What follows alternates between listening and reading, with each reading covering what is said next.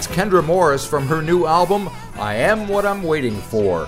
We found Kendra at home in New York, riding the storms out after playing an album release show in Brooklyn. So first of all, how did that show go? Awesome. It was sold out. It was just so much fun. Like so many familiar faces, like friends that I've played in projects with, people that I've made records with. It felt great. Yep. So was it a big band thing, or what was the Whole configuration? band. Yeah. It's my whole line. Well, I'm leaving for Europe on Wednesday, so it's my lineup that's going to Europe with me. It's this guy Monty Miramonte who plays he's on bass and keys, but Right. mainly we do a bass. And then I have a guitarist who also sings and a drummer that also sings, and then I play guitar. Yeah. Okay. Sounds like Four sounds piece. like fun. Yeah. All right. So let's talk about this new record you got, and you're working with a new producer. So tell me how that Yeah. all came about. Um, his name's Torbitt Schwartz. Also, he goes by the name of Little Shalimar. Yep. I've known him through the New York music scene. It's a small scene here, so the longer you stick around, the more of everybody you know. Yep. But he's like worked on a number of like the Run the Jewels records Yep. and some other he's done some other records, but I've just known him, and it just kind of, he was old friends with my manager as well, and it was just one of those kismet things. Like I always kind of wanted to work with him, and his name came up through my manager too, and it just seemed like we did kind of like a trial. Like we met up and we like talked about music, and it just felt good. It felt like the right fit, being we shared so much in common musically of what we listen to and what inspires us, and then Yeah. just kind of get it from there. So from there, did you talk about how you wanted this record to sound with him? Did he talk about you? Yeah. Yep. I have this like playlist that I kind of been like collecting. Like I put all the things that inspire me. It's kind of like my as if I had a record collection, but instead it's Right. in a playlist. Yep. So I kind of talked about like I am a fan of imperfection, and I really like music that's not so smooth sounding. I like hearing like Yep. little mistakes and things. And I don't think I haven't had like, I always have wanted to like incorporate that more into my music, because that's me. I'm not smoothed out. Even like my house, it's like full of bulldogs and it's kind of messy. And I just wanted that to shine through on my records, like more of how eclectic I am with things. Like I'm a collector. I mean, even if you look, I'm in my house right now. That's my dice collection right Oh, there. is that what And then I that have is? a card collection of it. And like I'm borderline hoarder, borderline creative hoarder. Right. But I want that to come through in my music. Right. The just because I also, as a very visual person, I feel like the things that inspire me visually have found their way into my music, and I wanted to get that across. So that was a big thing we talked about, All and how right. to go there with it. Because I could hear different things happening. They're fairly subtle, the production flourishes or whatever, but they're significant, I think, in how this record differs from what you've done in the past. Totally. Yeah. It starts out with a tune that's kind of piano and voice. Why is that kicking things off? When I go to space, will you catch me on the ground? In a satellite or not, will I come up with a crowd? When I go to space, will the people here swinging from a chandelier watch me ride the loop-de-loop twice? In a boat you only float, cars are fast, but still you hope to take you where the stars look so nice. When I go to space, when I go to space. You know, that one, I brought that one to him. I kind of wrote that on my little keyboard at home. It was a demo that I was kicking around. And it was just such a unique song, even just like what it's about. And just, it's just kind of a weird little like song. You know, it's kind of like a daydream. It's just like my thoughts. And when, like, I always thought it was a cool song, and I was like, I didn't know how it would be come out as a produced song, and I loved what he did with it so much. I feel like he took the content of the song and he was able to create this sonic atmosphere to go with it. You know, he brought in the Moog and just different, you know, just the little, he didn't like turn it into this whole like piece where the song lost its simplicity.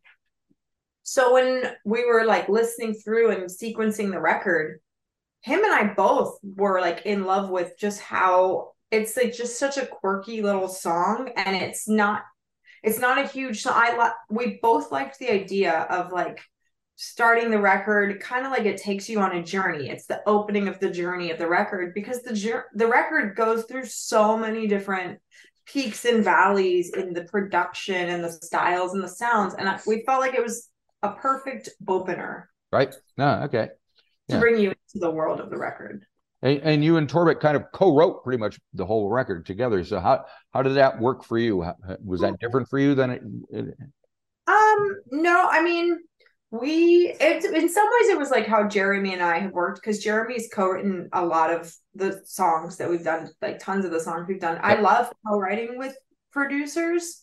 Sometimes this one, in some ways, some of the songs we wrote 50-50 in that same way. He would maybe start a sonic idea and then I would like build on that and then create the melodies and the vocal arrangements and the lyrics. But then there was also with this record songs that I like Space was already written and I brought that to the table. Or like the birthday song is a song that I had written and was like, this is a real, you know.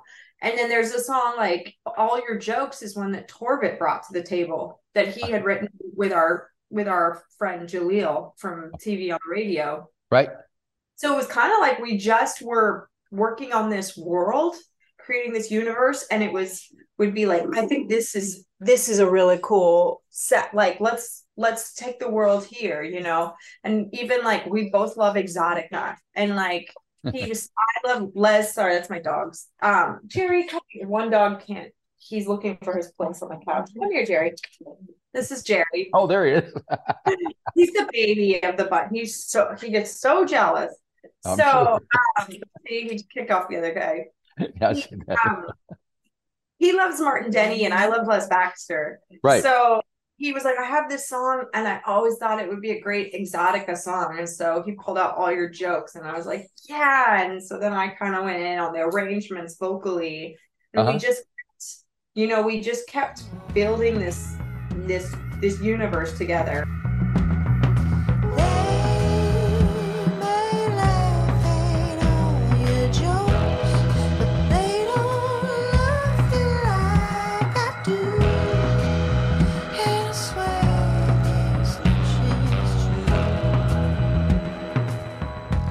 A lot of the times it was, us, creating the song from scratch together, but then also there was just songs that just needed to be there one way or another. Right.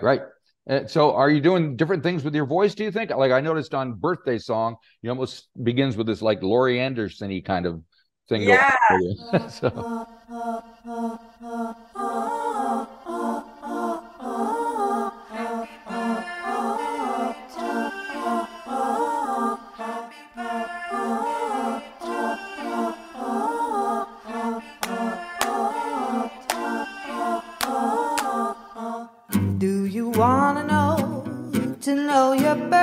Song do up.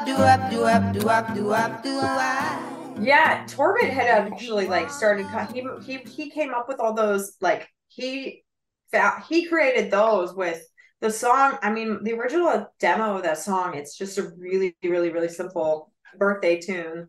And he kind of built on that and created those voices, and I thought that was really cool that he had done that. But yeah, I did sing in different ways. I mean, your voice is another. It's just when you're as a singer, like your voice is another instrument and an extension of you. And there's so many different like tones that you can use. I've been singing my whole life, so I feel like I've really like learned the different ways that I like to use my voice in order to express where I want to go with a song. Like even like In the Door, like that song is way more like feels more like a garage rock soul song. And like in that, my voice is definitely like more of my like lower registers and like throaty and scratchy. And then there's like suddenly you go to like All Your Jokes, and then that's in a very like soft and smooth tone. And I've always worked all of the muscles of my voice, so it was nice to have like a record where I got to go all over the place vocally. Okay. Yeah. And do you listen to other vocalists? Do you listen to see what kind of is happening on the radio and what's happening in the charts and all that stuff? No, I actually don't listen to a lot of pop radio like of now. I find that like it just like I don't really I like to just I'd like to just develop my own sound. I've noticed that there's a lot of vocalists that just copy each other now. Right. Like there's like there I was even like watching like a thing. It was like Billie Eilish. She's an amazing singer. But now there's a train of all these other female vocalists that like have to pronunciate the words the same way, and they do the same thing, and I'm like, but that's not the point of like music isn't to just keep copying. Like it's okay to take little things but I just suddenly then you have just a train of all the same flavor with a few little different things. So I don't listen to too much top 100 radio. If I do, it's because I'm like I hear like a really cool song and I'm like, oh, this is a great song. Like I want to like know more about how this person like about this artist. But I listen to a lot of like I love older music. Always that's the stuff that gravitates, toward me. Gotcha. So we talked about the opening track. The last track is one called One Last Joyride. Why is that sitting at the bottom there? You got nothing upon you. If you shake it off, take a drag. One more reason to come through. Get yourself ready, go get your bag. Take it out for one more joyride. It's okay, go get lost. Don't got to be right. That was like the perfect ender. When we finished the record, we weren't finished yet. We thought we were finished, and we were like, this record is missing something. It's missing some songs. It was just missing something. So that's when we wrote Dominoes and Last Joyride. Those were the last two written for the record. And they both went on the record because we were like, oh, this record needed both these songs. And One Last Joyride really felt like an album closer because it kind of, for that one, it for me, like lyrically and sonically, it felt like those nights of going to like an amusement park, like one last night out, like, oh, I don't want the night to end. And it's kind of like that felt like the end of the record too, because it's not the end. Like, I want to keep making more. I want you to feel like, oh, I can listen to it again. It felt like a really positive closer. Right. I like how for me, I feel like that one really like also took like the influences of like Prince, and just that one's just so kind of just has a little new wave feel to it, and was just it made me feel like I really like it because it makes me feel like I'm on a ride, like I'm on the Gravitron or something. So and so we just were like, that's a great closer. It's just a happy way to end a record, Right. And you seem to be kind of on a roll. So are you thinking about the next record already? Yeah. Already. I had breakfast with my manager this morning because he was in town for the show, and that was the top of our conversation.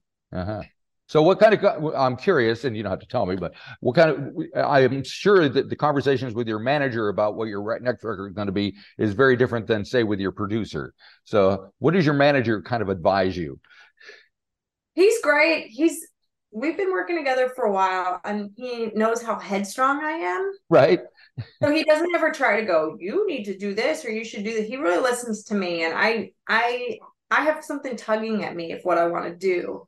And I think he knows that it's important that I do this. And so he's like encouraging me. Right. And he also, like, we've worked together for a few years now, and there's different kinds of artists. There's, artists that sometimes need a little guidance Right. In certain directions, and artists that need guidance and, but artistically, I feel like I've worked my whole life to know what I want and to trust my gut. Like, I can hear my gut loud as day. And that's a tricky thing for anyone to hear, is like, what is your gut telling you? And should I listen to it? And like, the more that you can hear your gut though, and the more that you start to recognize the language of it, whatever it is, if it's a gurgle, or then it's almost like you get better at following through and knowing your tastes. And like, I do feel like I know exactly what I want in a song or a record, or with making moves. Like, even with working with this new producer, and my band is completely different. And I had the same lineup in my band for like 10 years. Right. I love the people that I play with, but I knew that I needed to completely do something different and push myself to do stuff that was scary for me. Right. In a very comfortable place. But being comfortable isn't necessarily like a good thing. Yeah. Yeah. And so even with this next record, I have a little tugging of what I want to do, and I'm just listening more to my inner voice of where it's guiding. I think by the time I'm done with this tour of Europe, I'm gonna know exactly like what. Gotcha. Yeah. Now do your dogs recognize your voice when you play your own music? Yeah, they do. They all like kind of hang around. They know even when I come through the door. There's like 3 of them, and they're just waiting there, like, hey. All right. Very good. Okay. Well, I think we'll wrap this up then. Hopefully you'll get yourself down to this part of the world at some point, but won't hold my breath. Nope. That was my manager, and I talked about that today too. Oh, so good. All right. We'll see what happens. But thank you. Have a great day. Hope the weather clears up. Hang in there as far as that goes. I know it's pretty rough over there. Yeah, it was good seeing you again. Thanks for you too. All right. Thank you for making the record. We'll see you. Bye-bye.